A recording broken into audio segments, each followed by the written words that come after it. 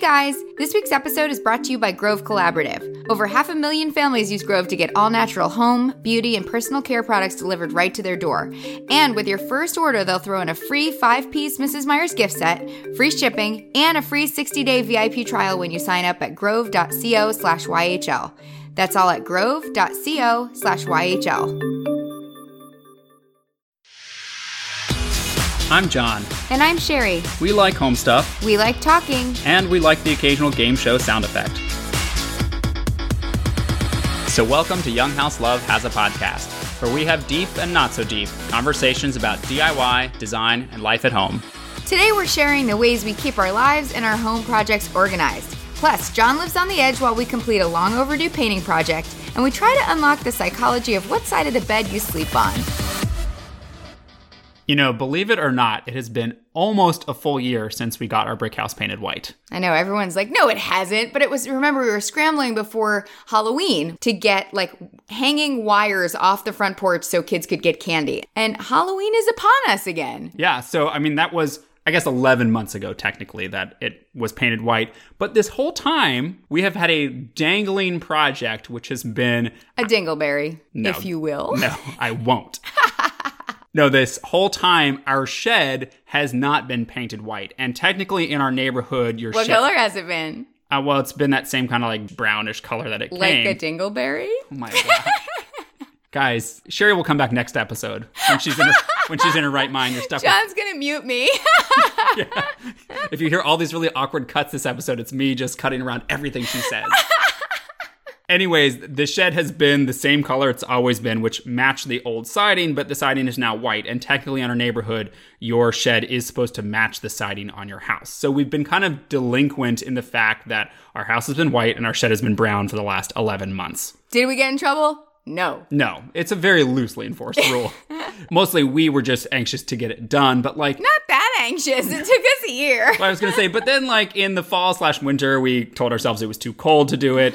In the spring, once it's warmed up, we were too busy with the duplex. And then once the duplex was done, it was too hot because it was summer. Right. So this past weekend, we finally actually got it done. We painted it white. It's the same white color that the house is. So there wasn't like some overwrought decision as to what paint to use. We actually had leftover paint from last fall that we could use. And I will put a progress picture in the show notes at younghouselove.com/podcast. It's not done yet because we also need to paint the doors. I think we're going to paint the doors blue to match the front door of the house. So like everything is cohesive. Right now, everything is just very white out there. Right, because we have two back doors that are also that blue color. And I think if you're standing in the backyard and you turn and you see white house with blue doors and you turn the other way and you see white shed with blue doors, it will be very cute. It already is very cute. It looks like a little cottage. Yeah, and Sherry wants to add window boxes now, make it really lean into that cottagey feel. Now that I have a very cute shed with a window box at the beach, I demand that of all of my sheds. I think actually the toughest part was painting the little popped dormer on the top because it has a very small bit of siding that needed to be painted, but it is a really, really tight squeeze, and you were also on top of a roof. It looked like he was sleeping on the roof. I was laying down. That's the only way I could get in there. Like I had my head literally under the eave trying to contort my arm back to this back corner. And as I'm up there doing it, thinking like, you know, this is such a nice day. I'm glad we're getting this done. I hear this buzzing in my ear, which doesn't alarm me at first. Like, it's nature. There's lots of buzzing.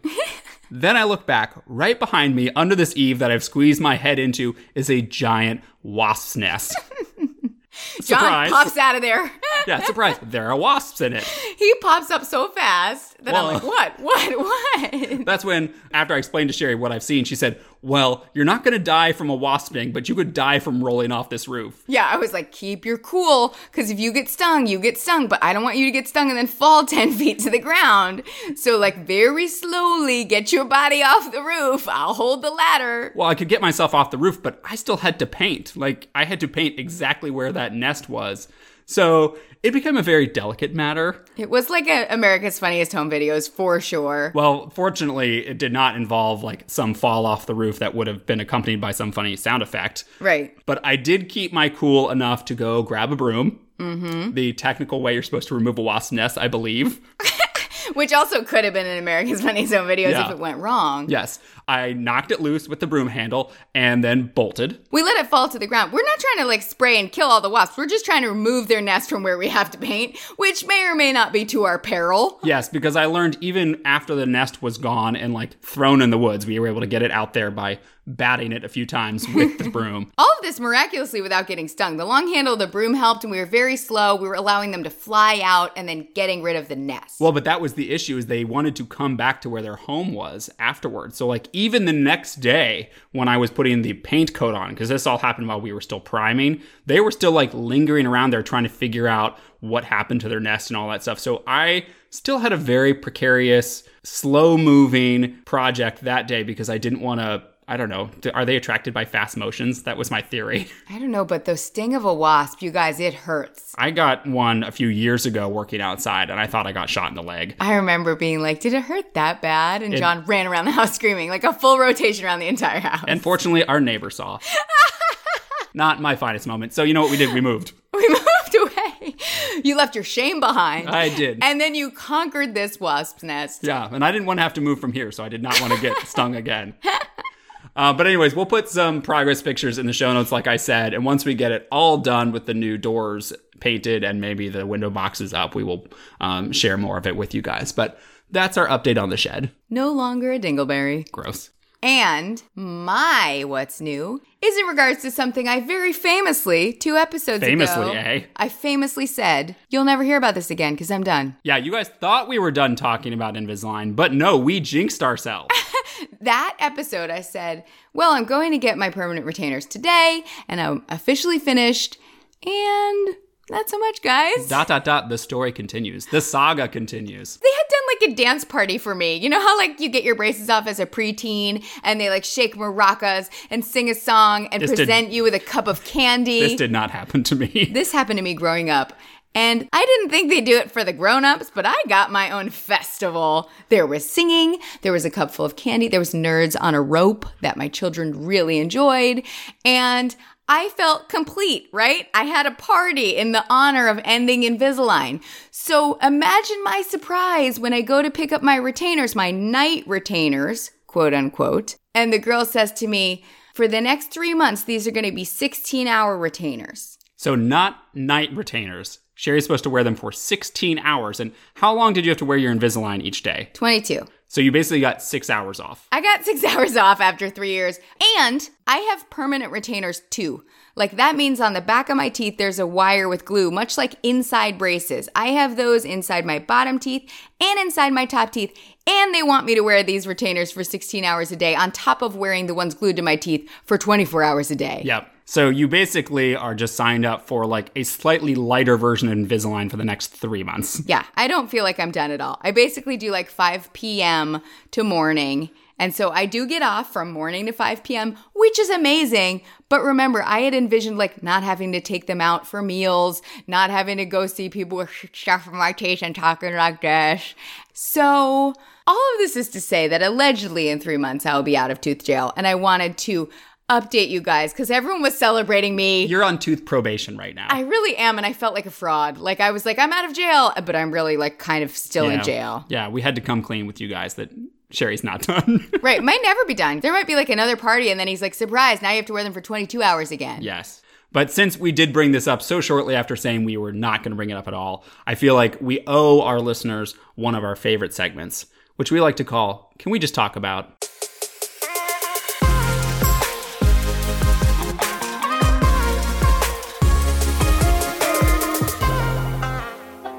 Can we just talk about having a side of the bed, like your designated side of the bed that you sleep on every night? This probably doesn't sound like a very novel concept, but it bubbled up on Twitter over the summer, and I just wanted to talk to you guys about it because a guy named Jeff Stein, I think he's actually a reporter for the Washington Post, sent this tweet out in July that said, several months ago, a couple we are friends with said they don't sleep on the same side of the bed every night. As in every night when they get into bed, they don't know who will sleep on which side. Still blows my mind. So John told me, and I was like, I don't believe it. Well, the reactions on Twitter, and I will put a link in the show notes to this tweet and some of the ones they rounded up in response to it. But my favorite one, my favorite reaction is someone who responded and said, bold of you to admit you're friends with serial killers publicly.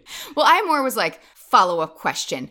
What if your chapstick's on the wrong side? What if your book's on the wrong side? Exactly. Like, I keep a lot of things on my side of the bed. It would be annoying to me if I had to be like, John, can you hand me my contact case? By the way, can I have my coconut oil? Yeah, I mean, I feel like it's a very functional thing to have a designated side so that you can carve out your little station there and you don't have to reach across or leave something on the wrong side. Like, it does seem very shocking that someone exists that does not follow this routine. But I'm curious because maybe there are people listening who don't have sides of the bed and who could show me the way. Maybe I'm missing something fundamental about why this is a useful scenario. John wants to put a poll in the show notes. I can sense it. Yes. Well, because it also brought up interesting topics about, do you always keep the same side of the bed like when you travel? Like, do you always sleep on the left side of the bed even if you're in a hotel? And we, more recently, I think in probably the last 5, 6, 7 years, have definitely kept that routine up. Like,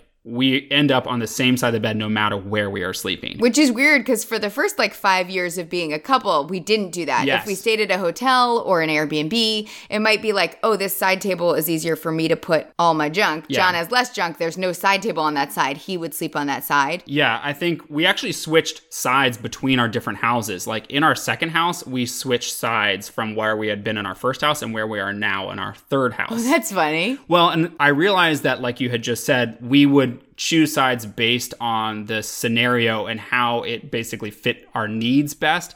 Like, since I often get up early to exercise or run, I would always sleep on the side that was closest to the door so that I could sneak out of the door of the bedroom without disturbing you. And I wouldn't have to go around your side and I don't know, possibly knock into the bed or do something klutzy in the middle of the night. And I also think you have more nightstand needs than I do. I'm nightstand high maintenance. Yeah, I mean, mine is basically my phone, my glasses, and my book. But you're all sorts of chapstick and water and... I take my contacts out in bed, which John doesn't do, so his are over by the sink, and mine literally, my case is in the nightstand. I have my coconut oil, slather that on. Crystals. Crystals! You need your crystals near your bed, John. Right. You should have a separate nightstand just for your crystals. So, in a hotel, I think we used to put you on the side that had, the nightstand or more surface space, not just for crystals. I don't travel with crystals anymore. I used to, and I lost them once. True story.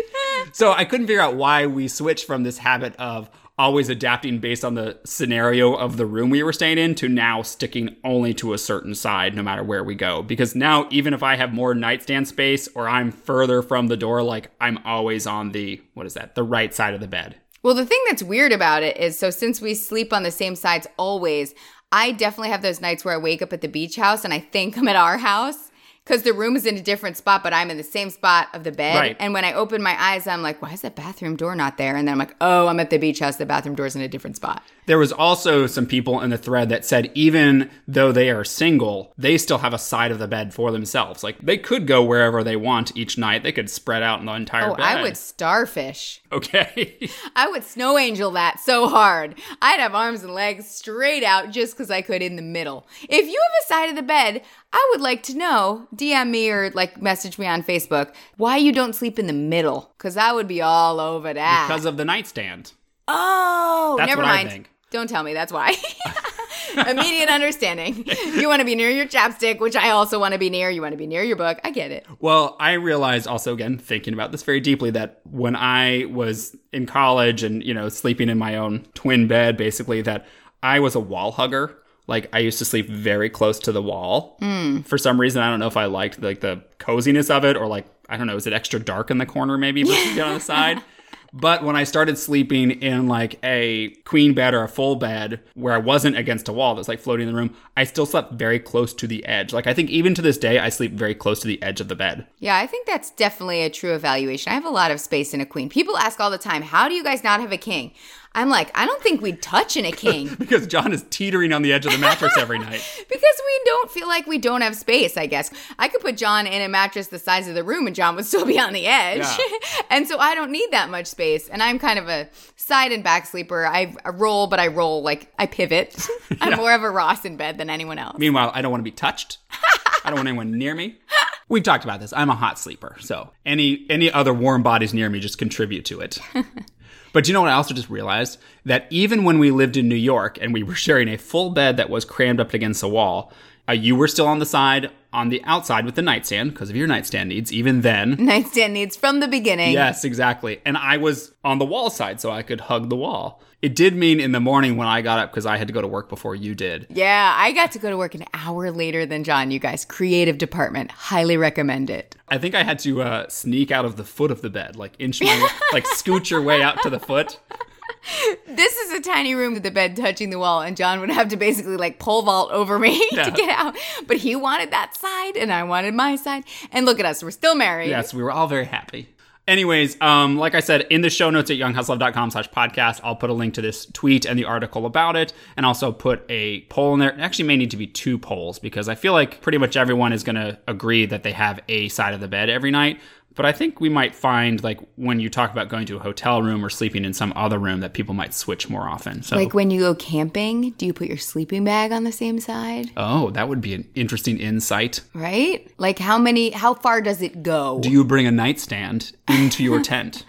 Do you refuse to go camping because of your nightstand needs? I think there's a lot of reasons you refuse to go camping. There's a plethora. That will be its own podcast. Right. Look forward to my list of things I don't like about camping. Well, next up, we wanted to answer a listener question, and it doesn't come from a specific listener, but it's a question that we get asked frequently, so we thought we'd lay it out here. People are always wondering how we keep ourselves organized for not just our projects, but just like our day-to-day calendar. Like, what sort of planning tools do we use to keep our work and our family and our projects organized? Yeah, and I think people expect that there is some very super hyper efficient something. Like, I think they want one answer and they expect it to be very high tech. Or like very well thought through. Right. And the answer is what we do works for us. It's a little bit analog. It's a little bit digital. It's a lot of fun. No, it's not a lot of fun, I would say. I felt like after a little and a little, I needed a lot of something. You need to close the loop on that one. But it completely works for us. Yeah, I think that's the thing, is like people, when they're asking this question, I think they hope to get out of it some genius new trick or system that they can take. And maybe you will take something from this, but I think the thing that I've learned from ironing out what we do over the years is that you just have to find something that works for you. Even if it isn't the most perfect, most high-tech, or most impressively organized system. But as long as you and whomever you're sharing it with can agree to it, then that's all that matters. Like, right, like you have to keep up with it. Yeah, I've stopped sort of driving myself crazy thinking there is something better out there. Like every once in a while we're like, ooh, let's try this new app and see if we can switch our whole system to that. And usually just ends up being an exercise in frustration because you spend so much time transferring all your stuff to this new app. And then you are just taking yourself out of what is an already existing habit and trying to create a new one. And like creating new habits is hard. Right. Our system kind of breaks down to like 3 tools. And like Sherry said, they're a little bit analog and a little bit digital.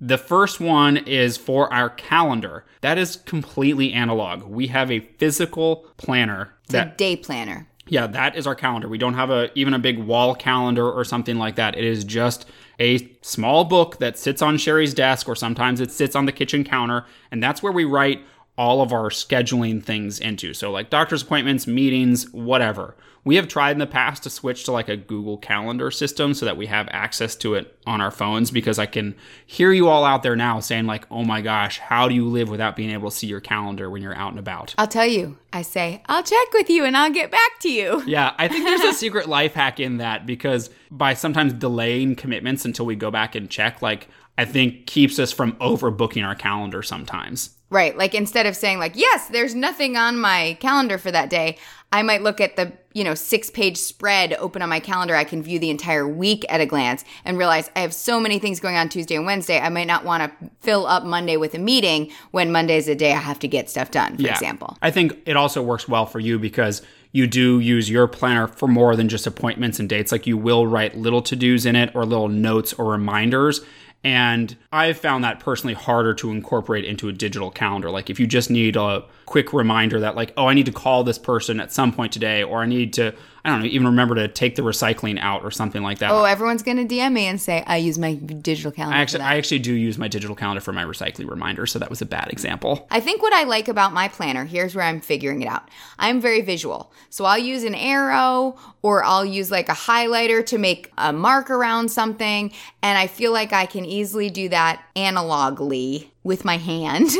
Right. And see a drawing or arrow or different color. And I know you can highlight in different colors and you can move things around digitally, but like I find that it's very fast for me to just do it in front of me on a piece of paper. Yeah, and we'll try to find a link to the specific planner we use. I wouldn't say it's a very special planner by any means. It's not one of those ones that people are always talking about on Instagram that also like organizes your goals and your year-long mission statement and all those stuff. Like it's not a very deep planner. It's just one you buy off the shelf at Target. Well, now I have one that I got at a little bookstore in Rehoboth, Delaware. Oh, remember? That's true. And I love it. Guys, the reason I bought this, it was like $30, but I was like, A, I'm supporting a small bookstore, and B, it has little boxes next to each line on each day. And I liked that because I used to... Like check boxes? Yes, that you could check off.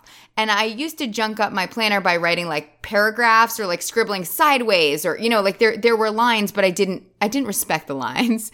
And by adding the checked boxes, I realized it encourages me to like keep it shorter and simpler. I've been loving it so far. It is a pretty compact planner. Yeah. Well, we'll try to find a link to that or something similar, or maybe put a picture of it in the show notes so you guys can see what we're talking about. So that's probably our most analog way of staying organized. The next thing we do for organizing our sort of shopping list or our errand list or our grocery list is using the Amazon Echo list. So, you know, Alexa. Don't say it. I feel like I had to say it so people knew what I was talking about. But we use her to add things to our grocery list or our shopping list because we have just found that is the most convenient way to keep those updated, because literally in your kitchen, when you realize you're getting low on milk, you can tell her to add it to the shopping list. Yeah, it has been a game changer for us. Yeah. We add everything. We're like, oh, I'll need a nappy roller to paint the shed, or oh, I don't want to forget that the kids need this for school next week. And by adding all of it to Alexa, boop, I said her name. Yes, by adding it to her, it's too late. You can't go back. We could bleep it. Guys, whenever you hear a beep on our podcast, it's not a curse word. It's just us saying the name of a certain robot assistant. Okay. So anyway, I'll say, can you add whatever to the shopping list? And we also have a beach house list. Yeah, the thing with the Echo list is that you can make as many as you want, and you just tell her like to add X to this list. And the nice thing is when you're actually in the store, if you have the app on your phone, you can just pull up your list that way and look at everything you added. And then when you actually pick it up or put it in your cart, you can check it off. And so your list is like constantly updated. And since we share that account, we both see the list on both of our phones. Right. And then the other digital list we keep to keep ourselves organized is a shared Google Doc. And this is probably the place where people are like, oh my gosh, there's much more high-tech ways to keep to-do lists and project lists. Cue everyone telling me to try Trello. Yes. We have tried Trello. We've used Trello. Didn't adapt to it well. We edited an entire book in Trello, and we prefer Google Docs. So just do what works for you. I love that you guys love Trello. To each their own. I'm not against giving things a try every once in a while, but right now, like we got through the beach house and the duplex renovations, which were big projects for us using this Google Doc system. And that's basically like we have a shared Google Doc that we can both access from our Gmail accounts that we can look at on our desktop or we can look at on our phone. And it's just, I mean, it's basically like a Word document that we can type our to-do list on. We can put in phone numbers for contractors. Like, it's just a very flexible system for us so that we can put any sort of note that we need to remind us where we are on a project, what we need to get for a project. And I think why we fell into that system for especially the duplex and the beach house renovations is because oftentimes when we're here at Richmond, all we can do is plan. Like we can't actively do anything because we're not in the house. So we have to keep ourselves organized so that when we make the next trip, we're as prepared as possible. Like we've picked up all the materials we need. We know exactly what task we're going to do next. Yeah, I'll give you a concrete example. In the Google Doc entitled Beach House, there were 3 categories almost always running throughout the entire renovation. And they were to bring, and that's where I would list, I want to bring the screwdriver for this one thing. I want to bring this paint that we already have at our house. I want to bring hem tape to fix the curtains. Yeah, and that was a helpful list because as we were packing to go, we would always reference the to bring section to make sure we weren't forgetting anything. Exactly. And then right under that, in the same document, still entitled Beach House, under the to bring section, there was another title that would say to buy, : And that would be stuff that I didn't have in my house to put in the car. It was a trip to the store. And so in the to buy section, it might be like, I need more of that paint in semi-gloss finish, or I need to buy that drill bit that works through brick. So it would be finding the exact items I needed to purchase before the trip so that I had them ready. They were in the car along with all the stuff that I needed to bring.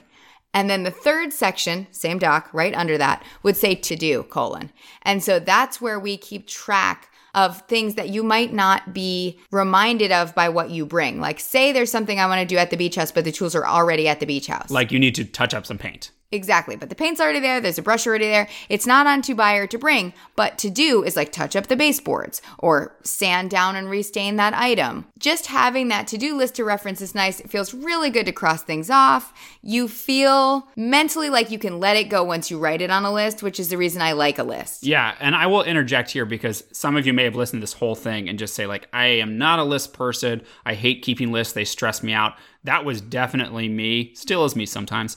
I was not someone who liked having a big to-do list like Sherry has always had. Like, she will think of any small little thing that she wants to accomplish or needs to get done, and it will go on a list. But for me, I didn't always like a growing to-do list because it felt like if a list existed out there, I didn't have any excuse to like sit down and relax because there are things I could be checking off. Like, I could be barreling through a list.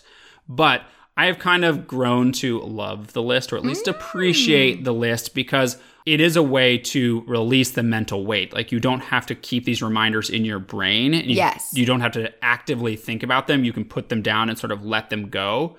And I think what taught me to let them go more is the fact that these to-do lists for the beach house and the duplex, I couldn't act on when we were in Richmond. Like, I literally could not do those activities. I had to say, they're on this list so that when the time comes, I am organized and can be efficient.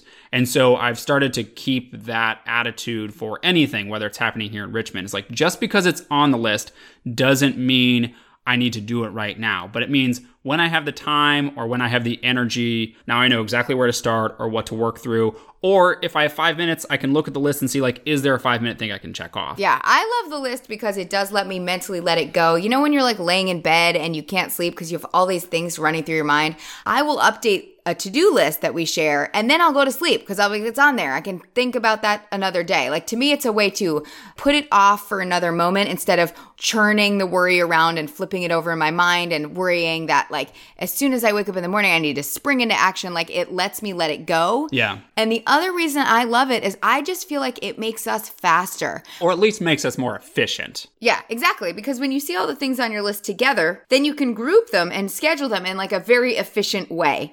And when we were working on the duplex, we found that we could waste a ton of time like walking back and forth to get things if we weren't organized.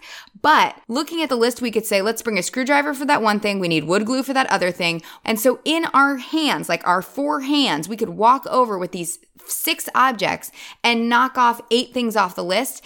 If I hadn't Was had that a precise list, math? probably. Lots of numbers there, guys. 4 hands, 6 objects, 8 things, 10 elbows. 2 hearts. I just want you guys to realize that we would have walked back and forth 60 times if we didn't have the list. There's some precise math. That is a real math. 4 billion times. Real quick. Traverse the globe, 8 circles. I'm really telling the truth because I have done things where I don't map it out and I'm like, we'll just figure it out. And I will go back and forth, back and forth.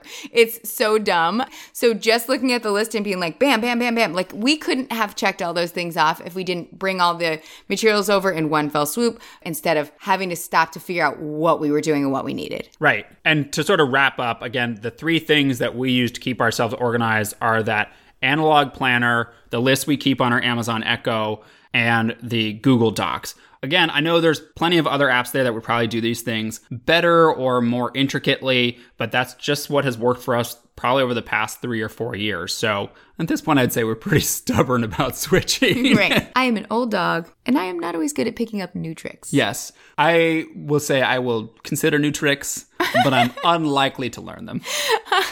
Unlikely to master them. We'll try them for a few days, and we'll fall off swiftly. I'll have 2 hands, 20 tricks, 9 days, $4 billion.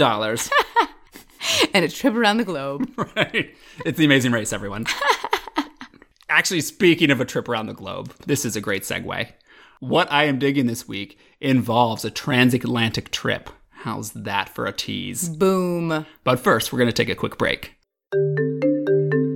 If you've already heard us talk about this week's sponsor before, let me have your ear for like a couple more seconds because I want to tell you why one of my big hesitations about them ended up being unfounded. Yeah, and John's talking about Grove Collaborative. They're that online marketplace that only carries all natural products for your home and beauty and kids and pets. So it's great because it takes the guesswork out of going green and you can get things delivered right to your door. Well, but it's actually that delivery part that gave me pause about them at first because we've mentioned before that you can get recurring shipments so you don't like ever run out of anything. But personally, that worried me that I'd end up paying for something that I didn't need. Yeah, like maybe you don't need new bottles of detergent every month. Yeah, but that's what I've been pleasantly surprised by ever since we started using Grove, because they're so good at reminding you when a shipment is coming up, and it takes like 2 seconds to change it, reschedule it, cancel it, whatever. I've never felt not in control of what's showing up on our front porch. Yes, we've literally never received anything we didn't want to receive. Unless it was a free gift. Oh, that's right, free gift, but we did want to receive it. So I go back to my original statement. Okay. If you want to give them a try, sign up at grove.co/YHL. There's a whole bunch of freebies. They're going to throw in a 5-piece Mrs. Myers cleaning set. You get a 60-day VIP membership, and they'll even ship your first order fast and free too. Again, that's all at grove.co/YHL. Okay, so you heard that John's is sort of travel related this week, but this week what I'm digging might inspire some self-reflection. Oh.